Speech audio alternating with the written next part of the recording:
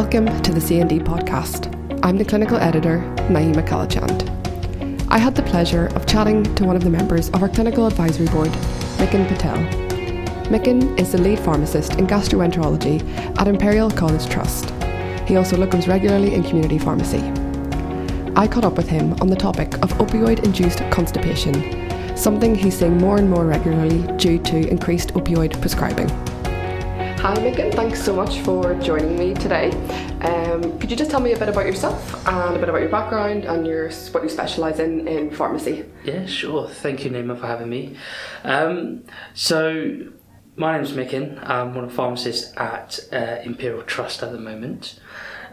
So I did my pre-reg in 2011, then did my training over there for a bit at Worthing Hospital, and then went to Croydon for 3-4 years, and then now at Imperial Trust. Mm-hmm. And now I specialise in gastroenterology, where there's a huge focus in inflammatory bowel disease, amongst other topics as well in gastroenterology. How long have you been specialising in gastroenterology for? 2.5 years. Okay. So fair bit of time, I'll say. Yeah. And is it quite a large team that you work with? Yes, so we have about 15 consultants, about 4 IBD nurses, so quite a large MDT. I've just finished my IP about 6 months ago, so I'm looking to start clinic next month in inflammatory bowel diseases. So yeah, quite exciting times ahead. Yeah, okay. Yeah. So I thought today it would be really interesting to speak to you about some of the things that you specialise in, and something that's quite prevalent at the minute is opioid-induced constipation. Yes. So first of all, what is the mechanism for, what is it that actually happens in the body whenever patients are taking opioids? Yeah, sure. So opioids, as we know, is a sort of it's a mu receptor antagonist, and the gastrointestinal tract, the motility is usually dependent on quite a fine balance between the neurotransmitters, the excitatory and inhibitory elements of the neurotransmitters and neuromodulators. Now, in our tract, when the opioids bind to these receptors, the kappa, mu, and the gamma receptors, basically it inhibits the release of the neurotransmitters. So what it does, it stimulates the production of adenylate cyclase and inhibits the calcium channels, and in turn results in a decrease in neurotransmitter release. Okay. And what that means is there is a net effect of reduced gut motility, and hence causing constipation, side symptoms. Mm-hmm. The other element is the fact that GI tract secretes approximately 9 to 9.5 litres of fluid a day. Mm-hmm. So it's quite interesting. You get approximately 2 litres of saliva secretion, approximately 1.5 litres of bile, 2 litres of pancreatic juice.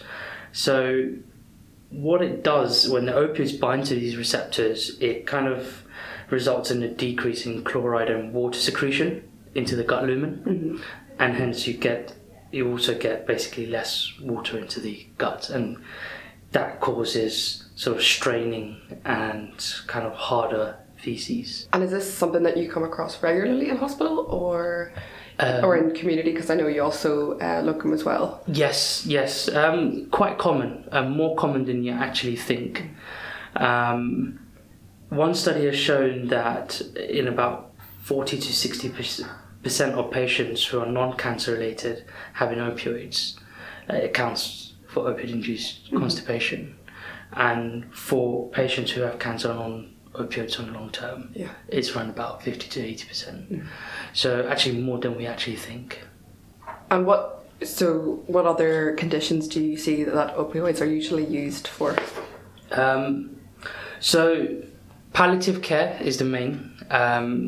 Patients on moderate to severe opioids, and on it for quite a while. Oncology ties in with palliative. Rheumatology, patients with rheumatoid arthritis, osteoarthritis, they're on opioids for quite a long time. Patients with MS, so neurology cohort patients.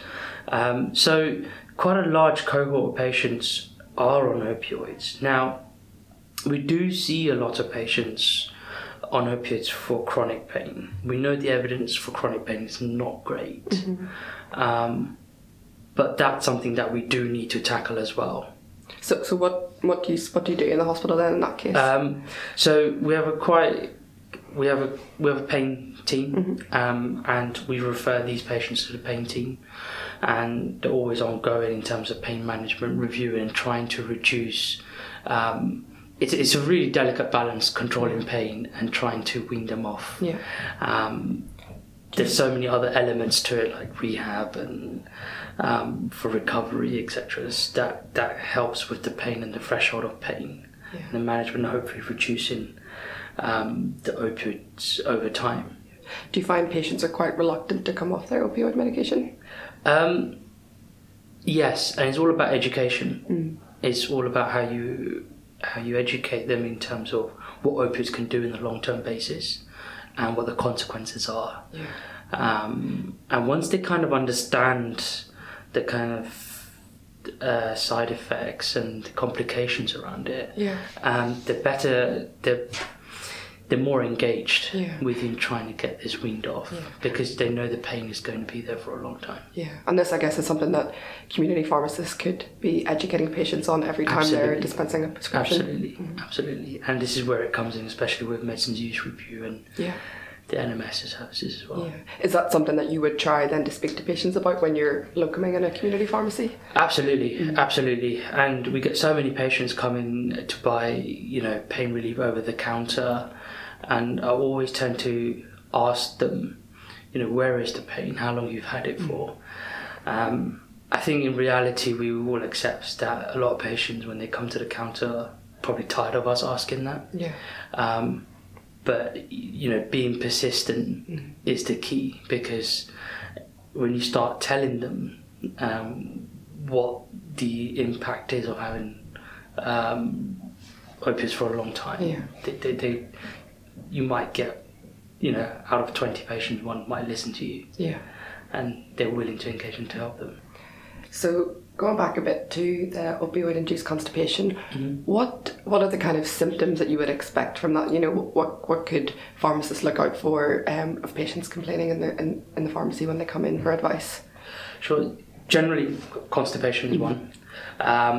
You can get bloated sensation, diarrhea, so that's probably because of an overflow blockage, and there's an overflow of feces coming through. Nausea and vomiting. We get fecal impaction, so it's just not moving at all, and just poor quality of life as well. So, and when it comes to constipation, we use something called, in gastroenterology, the Rome 4 criteria. And basically what that is, it's just a few criteria is basically helping to diagnose it. So, if they've had two of the following criteria in the past 3 months, such as hard stools in at least a 1 in 4 defecation, or straining in at least 1 in 4 defecation, and in sensation of incomplete evacuation, and less than 3 bowel movements in a week, you've got a strong indication there that the patient's quite constipated. And something, so most people probably would have heard of the Bristol stool chart. I try and identify what type of stool is it. Type 1, type 2, type 3, they're describing those kind of stools. A good indication. And then, so other than the obvious patients that are taking opioids, is there any other patients that might be, who come in to buy Cocotam or something, that might be more susceptible to this kind of side effect? Generally, we say the elderly are a bit more susceptible to it. Female, oddly, from a cross-sectional study that I recently saw. But generally the elderly and those patients who don't have a very sedentary lifestyle, you don't move much. Also comorbidities like neurological, endocrinological, for example, long-standing diabetes, we know neurologically has an effect on the gut as well. So those are the kind of patients that you're more likely and more susceptible. And so from a community pharmacist point of view, what kind of questions should you be asking the patient if they come into the pharmacy to try and identify that that's what it is?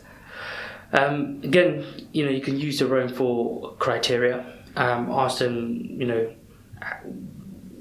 how the stools are, in terms of they're hard, are you straining, what's the sensation like, how many times are you going in a day or in a week,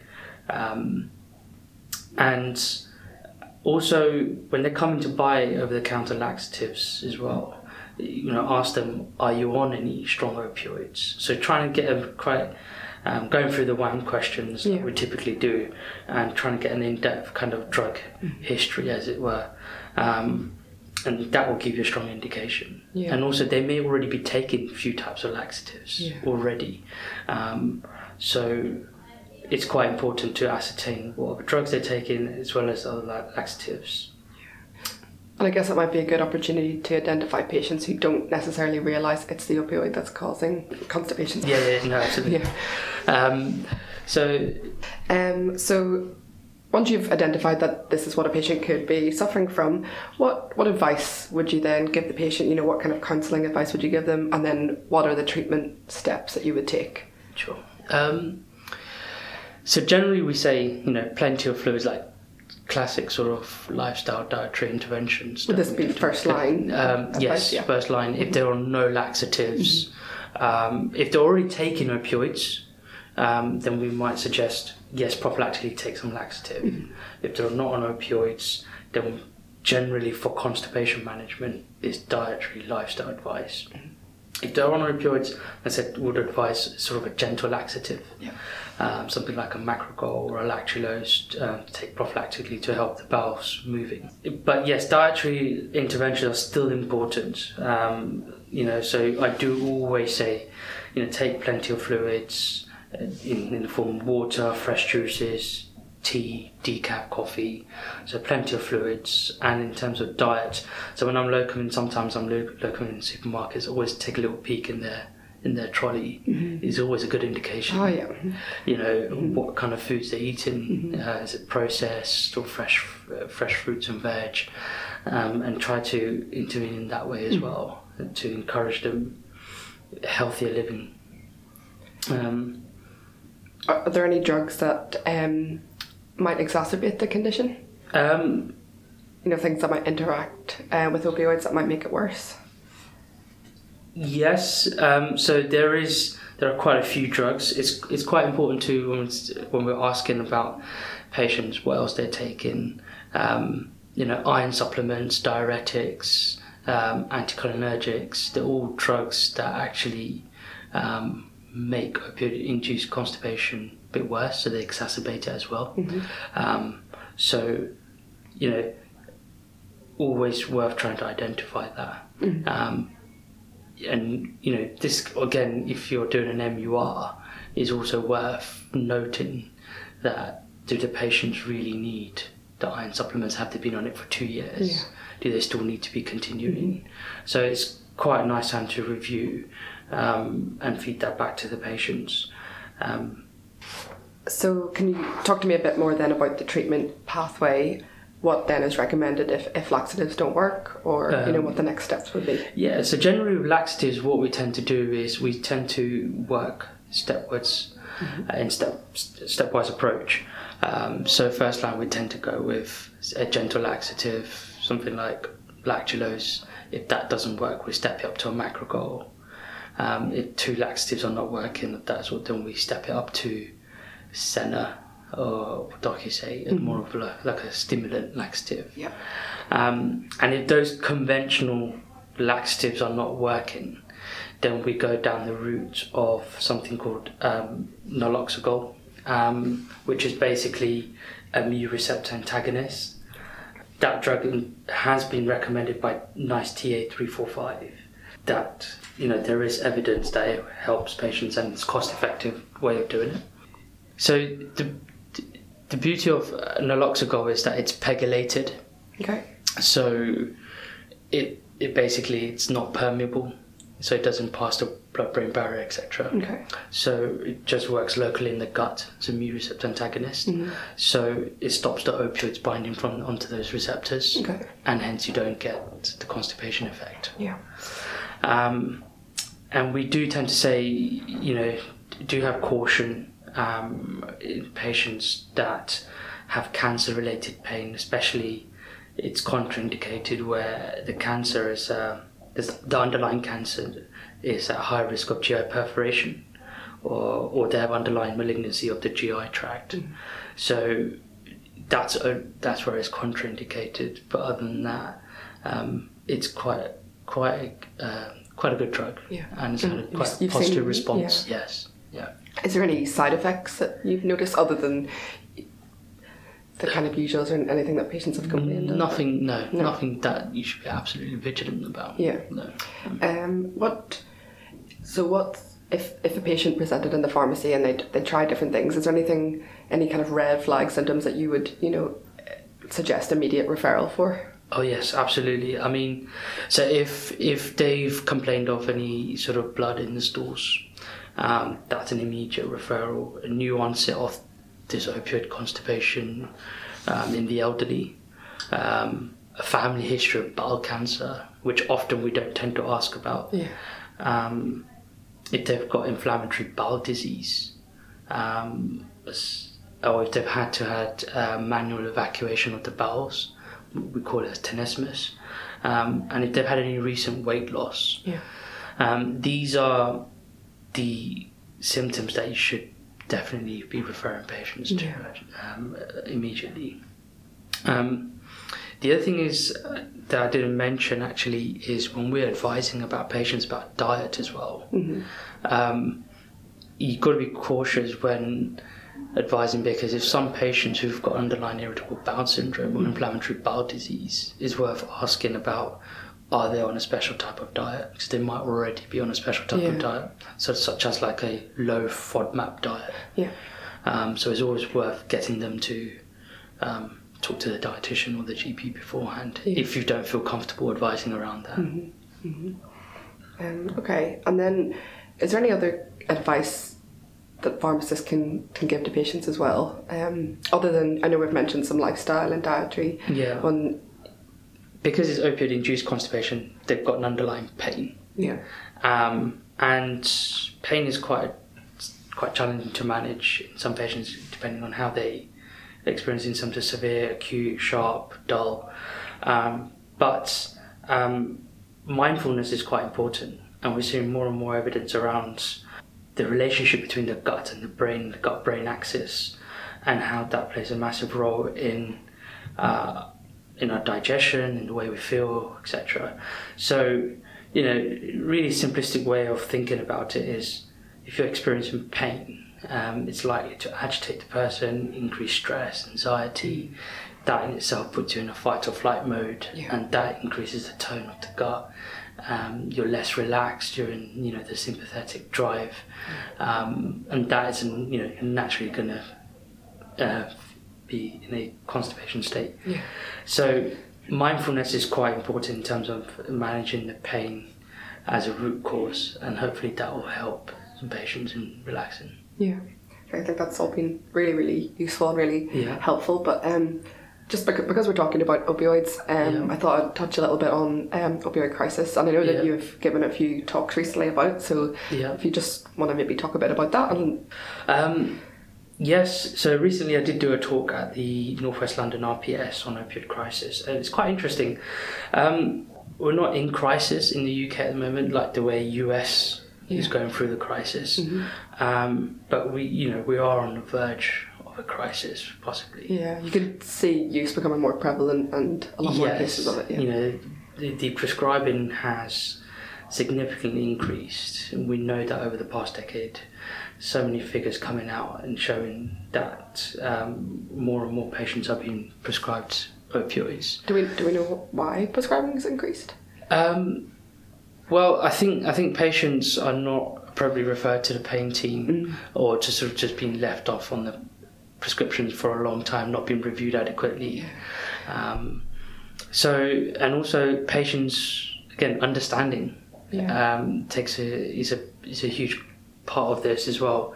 The relationship between themselves and the pain, if they're not able to deal with the pain and understand the long-term consequences, it's quite difficult to start weaning them off. Yeah. So there's a lot of dependency when we know that that's why one of the other reasons why it's increase in prescribing as well, because opioid causes dependency through the mesolimbic pathway. So yeah, and there's more of a problem around the Midlands, Blackpool, where other areas in the Midlands as well. So where there's more socially deprived areas, we're seeing more and more of an issue of opioid dependency. Yeah. So what were you presenting on in your talks then whenever you were talking about the opioid crisis? So it was just, talking to the community pharmacists, explaining whether we're in the verge of crisis, basically, and what they can do to try and help patients, looking at your local pathways, referring to pain teams, opening up that conversation. Yeah. As community pharmacists, it's a bit limited in terms of what you can actually do, but you're actually quite a key person in trying to open up those conversations and making patients realise that you can't be taking opioids for life. In managing chronic patients, it's not good enough evidence out there for that.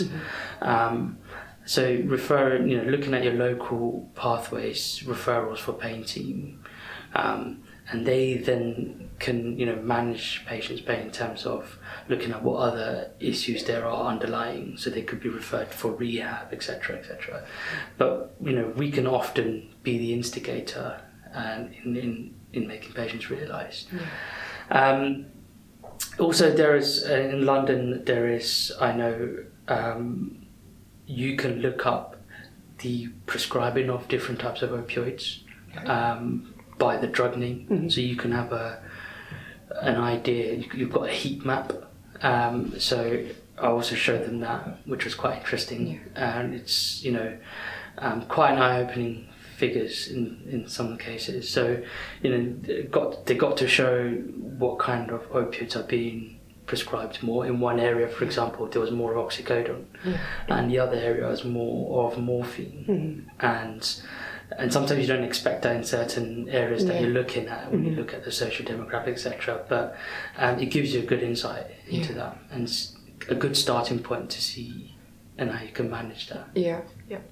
And what do you think about working alongside GPs and primary care and secondary care working together to try and kind of tackle any issues? Absolutely, I think it's absolutely key. I think with the primary care networks as well, I think it's in a way opened up an opportunity for community pharmacists as well, and how we can better integrate. I think we definitely have to upskill ourselves, engage with the GPs, looking at the local health economy models holistically, identifying those gaps and see where we fit in, because I do think we as pharmacists are not very good at showcasing our skills sometimes. We do have a lot of skills that we can take on, and essentially we're the experts on medicines. We know the pharmacodynamics and kinetics of these drugs, and we can often help GPs lessen their burden as well.